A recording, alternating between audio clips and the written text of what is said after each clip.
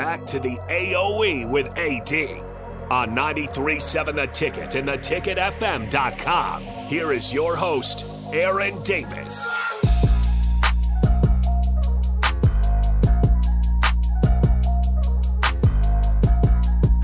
We are back for the last segment. It goes by so fast. Jay, I want to hop right in again. I got Jay Gates, 1997 National Championship, black shirt, Cornhusker with me on tonight's. Jay, we talked about refereeing, what you're doing right now. I want to hop right in because I want to talk about Jacks as well. Jay, how quick do you have to have those decisions? The moment that you get buzzed, tell us that whole sequence, how instant replay happens. Well, college is a little bit different. So we don't get buzzed. We're the ones doing the buzzing. So in all actuality, we're in the college level, at this level, we're reviewing every single play, right? So we clear every play before we move on to the next snap. So we will have looked at it. If it's a standard 2-yard run with nothing, it's cleared quickly, and we're in the booth moving on just like the normal fan.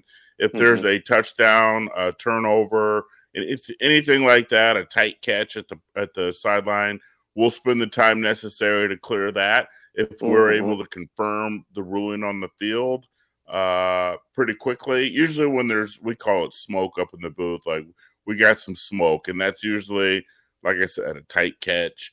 Did he reach the line to gain? All those things. We're looking at that stuff every single play, and then we wait for the officiating crew on the field to give us the ruling on the field, because we can't do anything until they say ruling on the field is a first down. Ruling on the field is a completed catch. Now, if we already know that he's short of the line to gain, whether they're measuring or not, we may be ready to say, if they say first down, we're buzzing them. If they say ruling on the field is he short of the line to gain, then we just sit back and let it go. And then sometimes we may have the kill shot extremely quickly. Like a good example would be a pitch around the corner, maybe a fumble, but we know the guy's knee was down before he fumbled. We can freeze that, and if we can do that with indisputable video evidence, we'll stop. We'll buzz the crew and tell them, hold for a quick review. His knee was down on the 35-yard line. Reset the game clock to 2:05, and let's roll. But if the play actually does say it's a tight play and there's many reviewable aspects, we'll stop the game or buzz the crew, and that's when he'll say, ruling on the field is a touchdown. The previous play is under further review, and then we will review it and decide, hey, we're going to confirm the touchdown, or we're going to say, actually, the runner's knee was down at the 1-yard line. That's when we're communicating with the white hat to tell him. And actually, he does have input there, but for the most part, they're looking for us, right? They're relying on us to tell them, are we right? Are we wrong? What do we need to do? So he'll say, what do we got? And if we've got the shot, indisputable video evidence, then we're going to say his knee was down short of the goal line, put the ball at the half-yard line. The clock needs to be at 8 seconds. It's going to be first and goal, and boom. And then he turns around and says that to his 90,000 friends that are waiting on his word. And that happens how quickly, Jay? What's the ideal? Sometimes, certainly not as quick as the fans want or the broadcasters want. But you want to get it right. Right. No, we got to get it right. But really and truly, we have to have all that done within 90 seconds. 90 seconds. Yeah, and it's not it's not always that crystal cut. It's not always that easy. I know fans get frustrated. The media broadcast guys get frustrated. The coaches get frustrated. But the reality is, even on a normal Big Ten game, we may have 7 or 8 cameras available to us, but maybe the technology is not working and we only have 3 cameras, or maybe there's a big fat lineman's helmet in the way we can't see the ball. So there's a lot of things behind the scenes that would justify us taking a little bit longer. Sometimes we have to get 2 cameras and bring them in side by side on the screen to say, look, he's down on the 1, and then I need a shot of the ball on this side so I can marry it that way. When behind the scenes, I can justify the decision that we're making up in the booth, because it's pretty, we're scrutinized on that. So we have to be able to describe what 2 camera angles, if we use 2, what camera angles did you use to overturn that call or to justify your decision? It's not just willy-nilly waiting on Kirk Herbstreit to make a comment and then we just ride with it.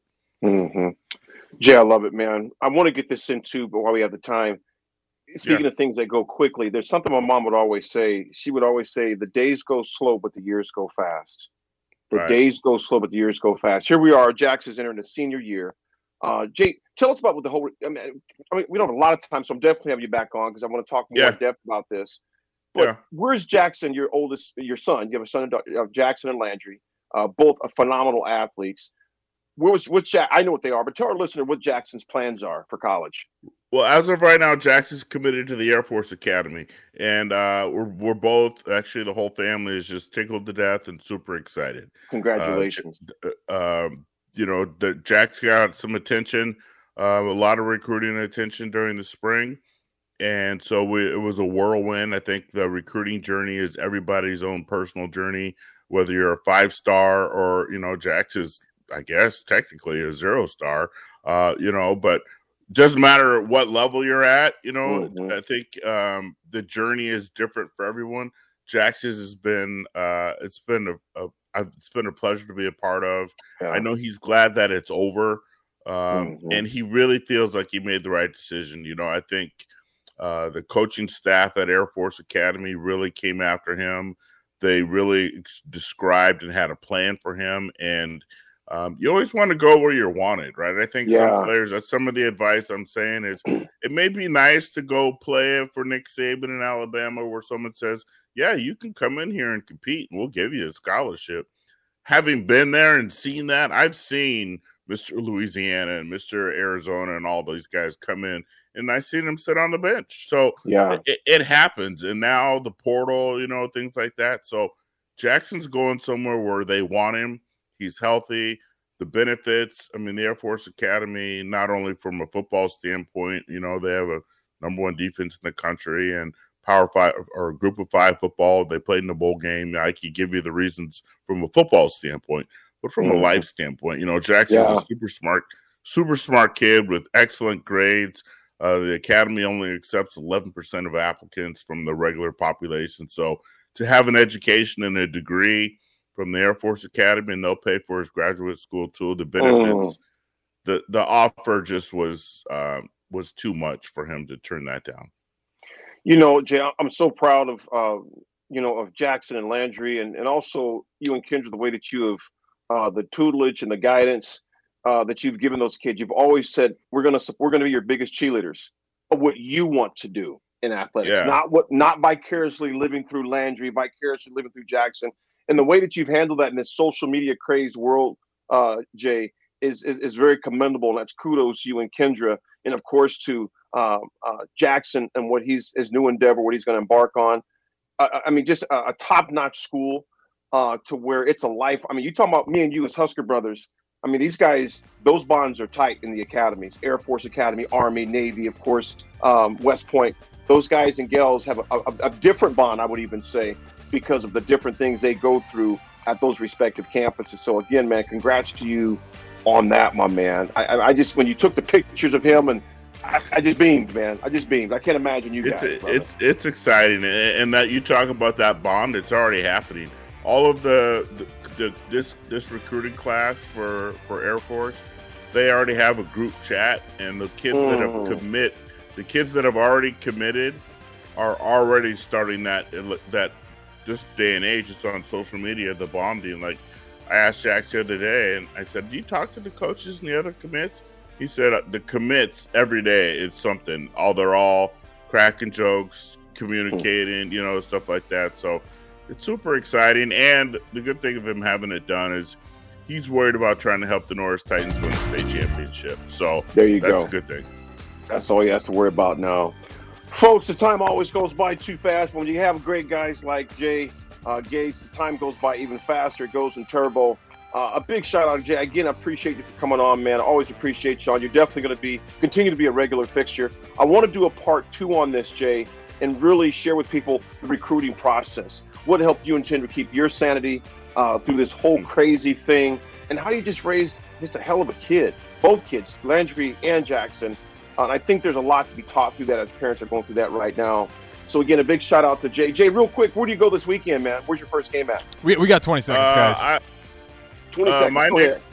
My crew, we open up at Murray State, which is Murray, Kentucky. They are new to the Missouri Valley, but that's actually Labor Day weekend, so I'm off this weekend. I'm a fan. There you go.